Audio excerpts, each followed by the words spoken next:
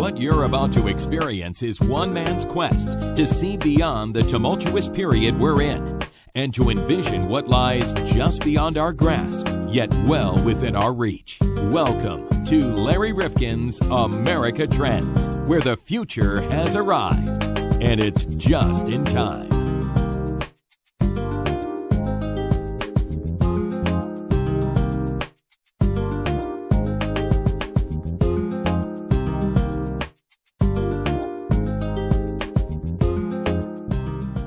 Welcome back to America Trends. John Krofsick and Larry Rifkin.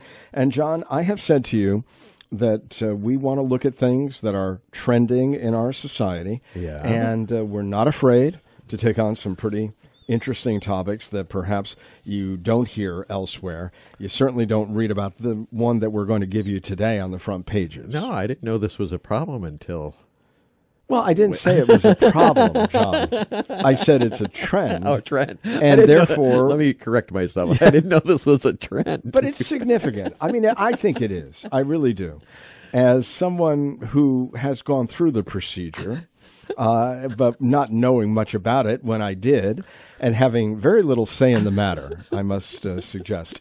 Well, look, folks, if you read the write-up already to the podcast, yes, you know that we're talking about the issue of circumcision among the male gender. And, John, it's a really important topic because, you know, until we started getting into it and researching it, I never realized how uncommon the practice is in a place like Europe. Did you? Yeah, no, I didn't know that either. I thought it was, you know, everybody does it. Right. But no, that's not the case. Because it was supposed to be better, you know. Right. That's what we had learned. It was healthier and so forth. Yeah. But I've got to say, in Europe, virtually no males are circumcised. Well, they can find us Americans easy. How do you spot an American with their pants on? That's the difficulty. Well, circumcision rates seem to be dropping sharply. Well, I don't want to talk about sharp and circumcision. That's not good. Circumcision rates are dropping sharply in the U.S. And we really had an honest and serious and thoughtful conversation about this. Honest to goodness, I didn't know whether we could go longer than 5, 6, 7 questions. But once I got to speaking to Anthony Losquadro, he is the founder and director of Intaction. And if you're looking for their website, it's called intaction.org. And as we went along in the conversation, John, as you know, well, I'll let you find out. Yeah. I mean, because you may think, as you listen to him, oh, well, he's an advocate because he's not circumcised. But you're going to be a little bit surprised by the depth that we get into about this conversation. I'm surprised. There's nothing terribly graphic, all right? I just want you to know that. You can listen to this and have a child in the room, and they're not going to run around screaming and be all, confused at the end of this. No, we do it in a very, very adult manner, and it's a really important topic. So should men in America want to be circumcised, or do you think that being intact has advantages that perhaps were never offered to you or to me as we grew up? What do you think, John? Gosh, I don't even know what to say.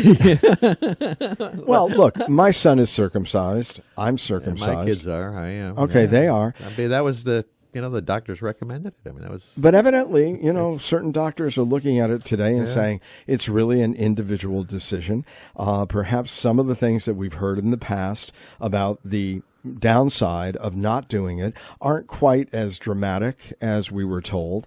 And again, if the rest of the world doesn't necessarily think this is something that should be done. Do you think this is some kind of conspiracy? No. I don't think you'll hear this one on InfoWars. No, I really don't.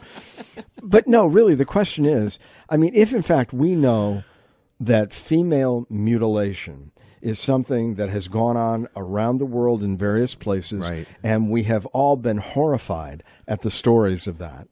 I mean, there are certain people who might imagine today, as they think about this issue, not necessarily me or you, that this is doing something to the male body that was not intended by our Creator. I never looked at it that way, but yeah, you're absolutely right.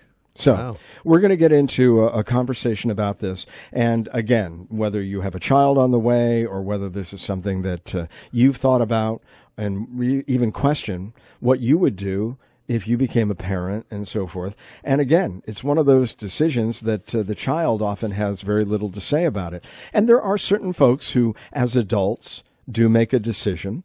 And I was talking to somebody, and I say it in the podcast, who was very elderly, who felt that for health reasons, he ultimately needed to have circumcision done.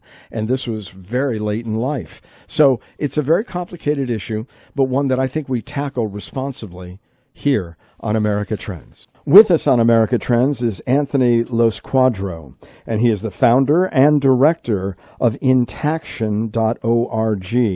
I think the first thing you need to do, Anthony, is tell us what this organization is about. Well, Intaction is an organization that I started about 8 years ago, and we are an advocacy and educational organization, and we promote the positive benefits of having foreskin.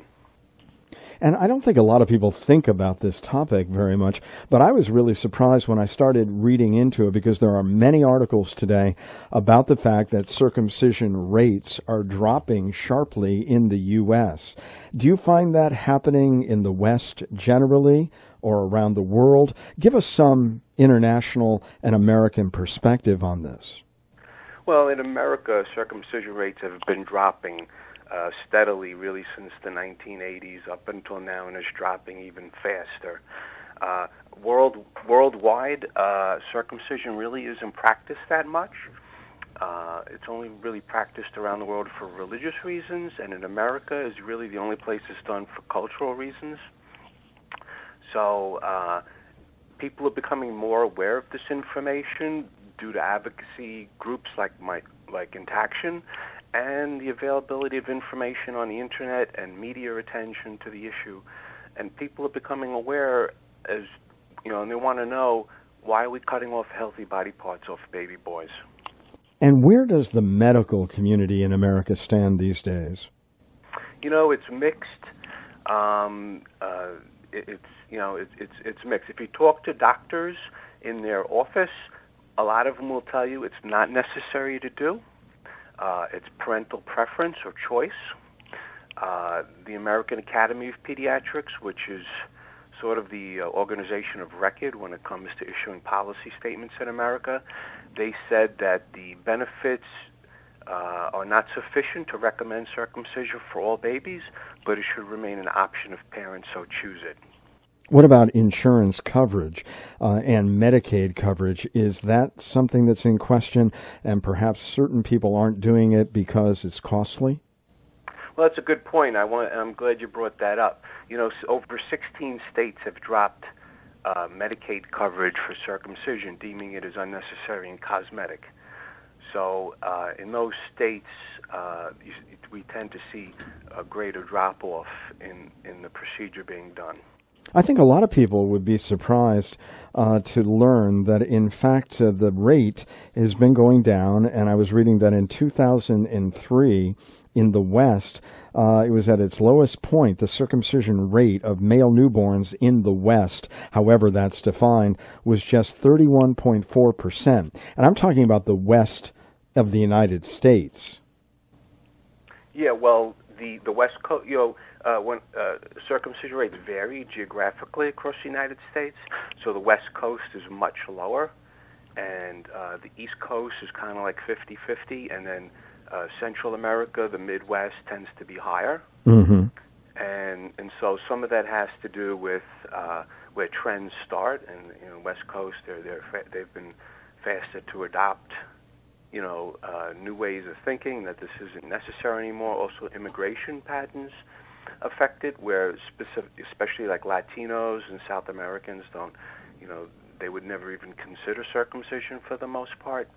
So that's why the rates vary a little bit geographically in the U.S. Right, in the West, the Latino population.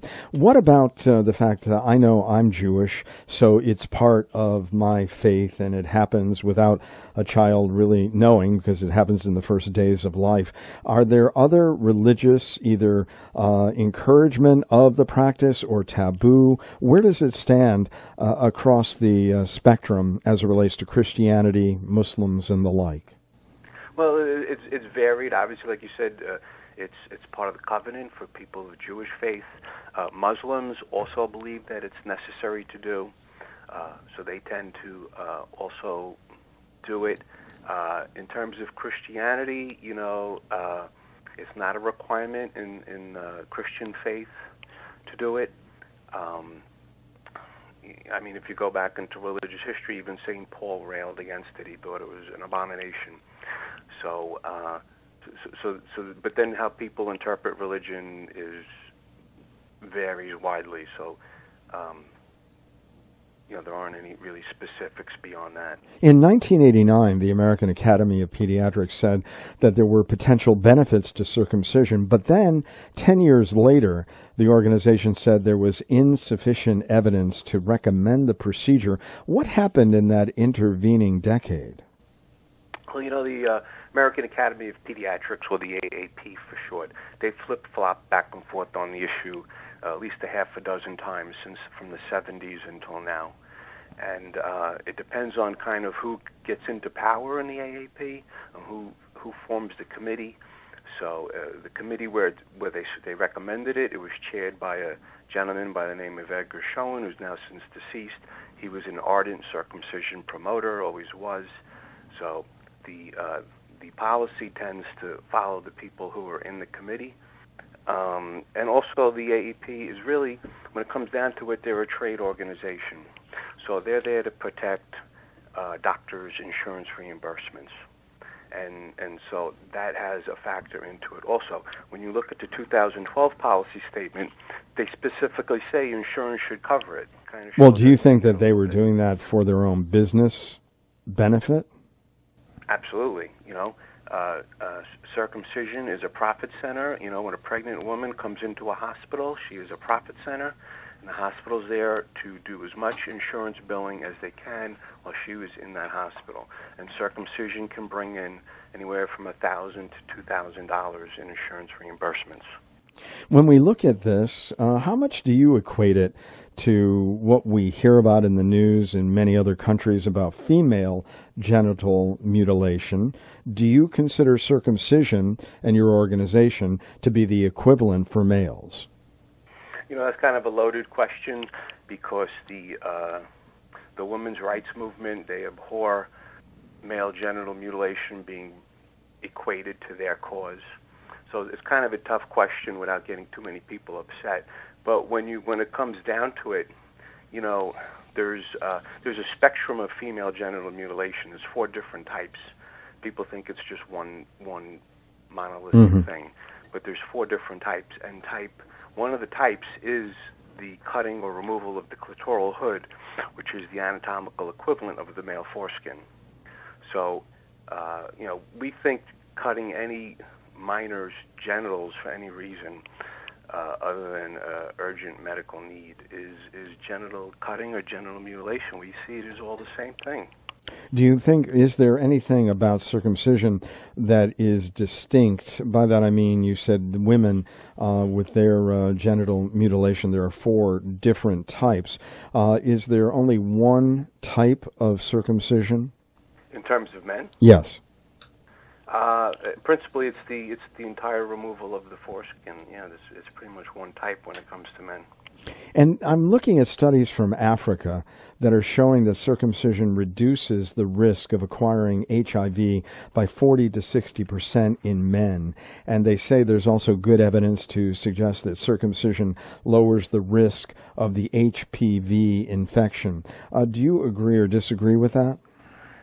Those are all red herrings. Those studies are highly disputed by academics and medical professionals, and there's been numerous papers published. It's kind of funny, in Europe, where circumcision is very rarely practiced, less than 1%. All European men are, for the most part, intact, and their HIV rate is a fraction of what it is in the United States. Because when you think about it, HIV is transmitted by body fluids. It's not transmitted by foreskin, okay? Mm-hmm. And when it comes to HPV, which is the human papillomavirus, that's transmitted by any skin contact. It could be the foreskin, it could be the penis, it could be the rectum, it could be the mouth, it could be, it could be any skin surface the HPV virus can reside on. So by removing the foreskin, it doesn't solve the problem. And if someone was really concerned about that, they have HPV vaccine, which is over 90% effective. When we do look at this issue, your organization has published a lot of myths about it. What do you think is the greatest myth about circumcision or the lack thereof? That's a good question. I never thought of it in terms of which was the biggest one. But the thing we hear from people mostly is that it's a hygiene issue. Like men have some kind of a problem with hygiene. Like we expect them to brush their teeth or wash their hair, but for some reason they can't take 2 seconds and wash their genitals. Like that's a major issue. So I think the hygiene one is the one I hear the most, and it's kind of like the most amusing. Of course, this procedure is generally done with very young children. What about these older men? And I'm going to tell you that I really didn't even know I was going to be doing this podcast. And I was, in the company of an older man, much older, in his 90s now. And just a couple of years back, he had the procedure. He became circumcised. And evidently, there were some medical issues that required that. Is that common, or, is that rare? That's very rare. We look at European statistics, and less than 2% of European men later in life ever need a circumcision for medical reasons. And I really can't imagine why a 90-year-old man would need to be circumcised so late in life. But it's hard to comment on that because it's just anecdotal, and it's usually second or third-hand information. And one of the problems with American doctors is the only thing they're trained on when it comes to foreskin is cut it off. They're not trained at all about how to treat it, and for various issues that can come up like any body part. The only thing they're taught is if there's a problem, cut it off, because you know what? That solves the problem, but it also leaves the man without a foreskin. And if, in fact, the rate is going down, that means that there are fathers who are making that decision now along with mothers. So there are fathers who are circumcised, and now there are going to be younger children who are not. I know you talk about that as one of the myths. Well, if Daddy had his done, what about me? I mean, what is the public perception of this issue? Some people, they have this notion that the father has to match the son. And, but like if the father has brown hair and the son has red hair, are we going to color their hair so they both match? Or do we have like a family portrait album of penises where we compare them? So it's just kind of another one of those silly things people use somehow to try to, that they need, like they worry about. And, for instance, I'm cut, but my son is intact. And I don't think we're really going to have much to discuss about it. I mean, who cares? What about, the boys in one of your myths, number 15, the other boys will tease him. Is this something that young people, when they're, in some type of sports activity and they're showering next to each other, is this something that comes up? Because I know when I mentioned it to John, my partner here on America Trends, that we were going to do this, this is not a topic that many of us talk about, think about, or discuss out loud. Well, I think if your son is intact, you should speak to him about it and let him understand why he is, and that's the way his natural body is. And if he's in a situation where other boys who are cut, maybe they feel inadequate or that they had something taken from them, so they try to, they don't know how to express that, and they might do that by bullying somebody else because they're different. But I think in the real world, I think that happens very little. When I was in high school and military, we didn't look at other guys' penises in the shower or the locker room, and we certainly didn't comment on them. So again, I think this is something that people worry about needlessly or unnecessarily, because it doesn't really come up. I know that in years past, you went before the state Senate in Massachusetts looking for circumcision legislation, and that was some years ago. What is the status today, and what would that legislation look like? Well, when I first got started with this movement, I've been doing it for over 10 years. There wasn't much attention on it at all when I first started. We would go months and months without even a news article covering it. Now we seem to get news articles almost every week. But back then, well, yeah, by the way, the Huffington Post recently, Cosmopolitan, this is an issue that is getting a lot of attention. It is. I mean, it's so much coming up that it's hard for even an advocate like myself to stay on top of it all. But when I first started, we looked at some legislation as a way to generate public attention on the issue. But having done this for so long now, and Intaction does public events once or twice a month where we talk to hundreds, if not thousands of people. And what we find is all people really need is knowledge and information, because they intrinsically know you wouldn't cut off a body part. And especially something as important as a foreskin. Once we tell people about the foreskin and the four powers of the foreskin, as we say it, which is pleasure, protection, lubrication, and connection, the light bulb goes on, and they understand now how important this is to keep. So when it comes to legislation, I really don't advocate anymore for legislation, because you don't need to legislate knowledge. All people need is information, and then they get it. And that's all we really need. But are there public health policies in various states, whether it's legislation, rules, regulation, reimbursement, that really does push an individual into the decision towards circumcision? There aren't really that I'm aware of, other than that, health insurance providers will generally pay for circumcision if the parents want it. It's an unusual thing in that it's basically a cosmetic procedure, yet parents can opt for it and get it covered by insurance. So we would like to see, for instance, maybe perhaps better recording of adverse reactions and consequences to circumcisions. There's no data on when things go wrong, so we really don't know how many issues and complications there are to circumcisions. The hospitals tend to cover it up and sweep it under the carpet, and the parents don't want to talk about it, and we really don't know how many boys are really being damaged by this. What about the requirements as to who can perform this? I know that in the Jewish faith, it can be a trained rabbi. It doesn't have to be a medical professional. Is that anything that is being looked at in terms of the qualifications? Nothing that I'm aware of. New York City has a unique problem in that some of the ultra-Orthodox perform a procedure or ceremony where they actually place the officiant's mouth on the baby's penis to remove the blood, and that has transmitted herpes, and a number of babies have died or become seriously damaged from that, because the infant's immune system is just too fragile to handle any type of infection. And so the city's tried to put some kind of regulation, even just a notice of consent about what the consequences can be, and that's even been unsuccessful. So, it's just a tough issue. It's a tough spot when you get into the religious First Amendment issues. I know that we have talked about a lot of serious issues in this regard. One of the things that somebody listening to this, and generally our audience is 35 to 60, they're going to want to know, what are the implications as it relates to sex? You do deal with that. Myth 16, circumcision makes sex better for the woman.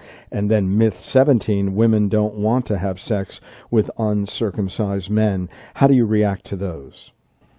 Well, again, those are myths, and the reality is nature designed the male anatomy to have a foreskin and put it there for a reason. It has four functions. First of all, it's the pleasure function. The foreskin has over 20,000 nerve endings in it for the male, and that provides better sensation definition. The foreskin protects the end of the penis, and it keeps it moist, and it keeps the skin supple, just like the eyelid protects your eye. And the foreskin provides its own lubrication, which is important during sex. And, we also say that the foreskin provides connection with your intact body. You're connecting with your partner that's also intact. and it's just a better overall experience. So sex is better with an intact man. Now, we're not saying that cut men are having a terrible time. What we're saying is, and if you're cut, you can have a perfectly good sex life. But we're saying is a foreskin offers a whole lot more. And Anthony, you told us that you were circumcised. How concerned are you now that you look back at this, a decision that was made on your behalf by your parents? How do you look at it? Well, it's regrettable. My parents have regretted doing it. It's just that when I was born, a long time ago, virtually all the baby boys were circumcised. It wasn't even something that was discussed. Just as, we're all following this herd mentality. So I don't hold it against my parents. They took the advice as laypersons. This is before from doctors who pushed it. This was before the internet. I mean, back then they couldn't even get. The only way they can get information was if they maybe went to a medical library or something. And how practical is that to do? So it's regrettable, but perhaps that's what's inspired me to help other people going forward and help the next generation, like my son. Are you surprised that there is this movement in the other direction these days? Because as much as it's beginning to get a lot of traction in terms of attention, the attention still is very guarded and very balanced. Well, this or that, and here are the pros, here are the cons. So it's not as if there are a lot of advocacy groups out there. I mean, you're out there, but you can't really say that this trend is something attributable to Intaction itself. So what do you attribute it to? Well, there's a number of other advocacy groups that do similar work to Intaction, and we all kind of have our own niche in how we do things. But I think there's just greater understanding by people that the intact body is we were designed to be this way, and it just doesn't make sense to cut off a healthy part of your body. So I think people are just getting that, this discussed extensively in social media, things like Facebook and Twitter. People discuss this. The comments and the threads go on and on and on. And this type of information and this type of exchange wasn't available before. So in some ways it's self-driving, but groups like Intaction.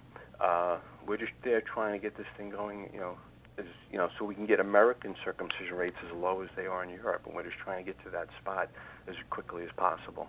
Anthony Losquadro, he is the founder and director of Intaction, and the group is intaction.org. Thank you so much for being with us today on America Trends. Thank you, Larry and John, and for your listeners out there, if they think these issues are important to them and they like to support our work, please visit our website at intaction.org and support us. All right. Anthony, thank you again. We really appreciate it. A topic that I'm not certain many podcasts have dealt with, but here we look at trends, and this is obviously a trend in the United States. So thanks again for coming by. Thanks so much.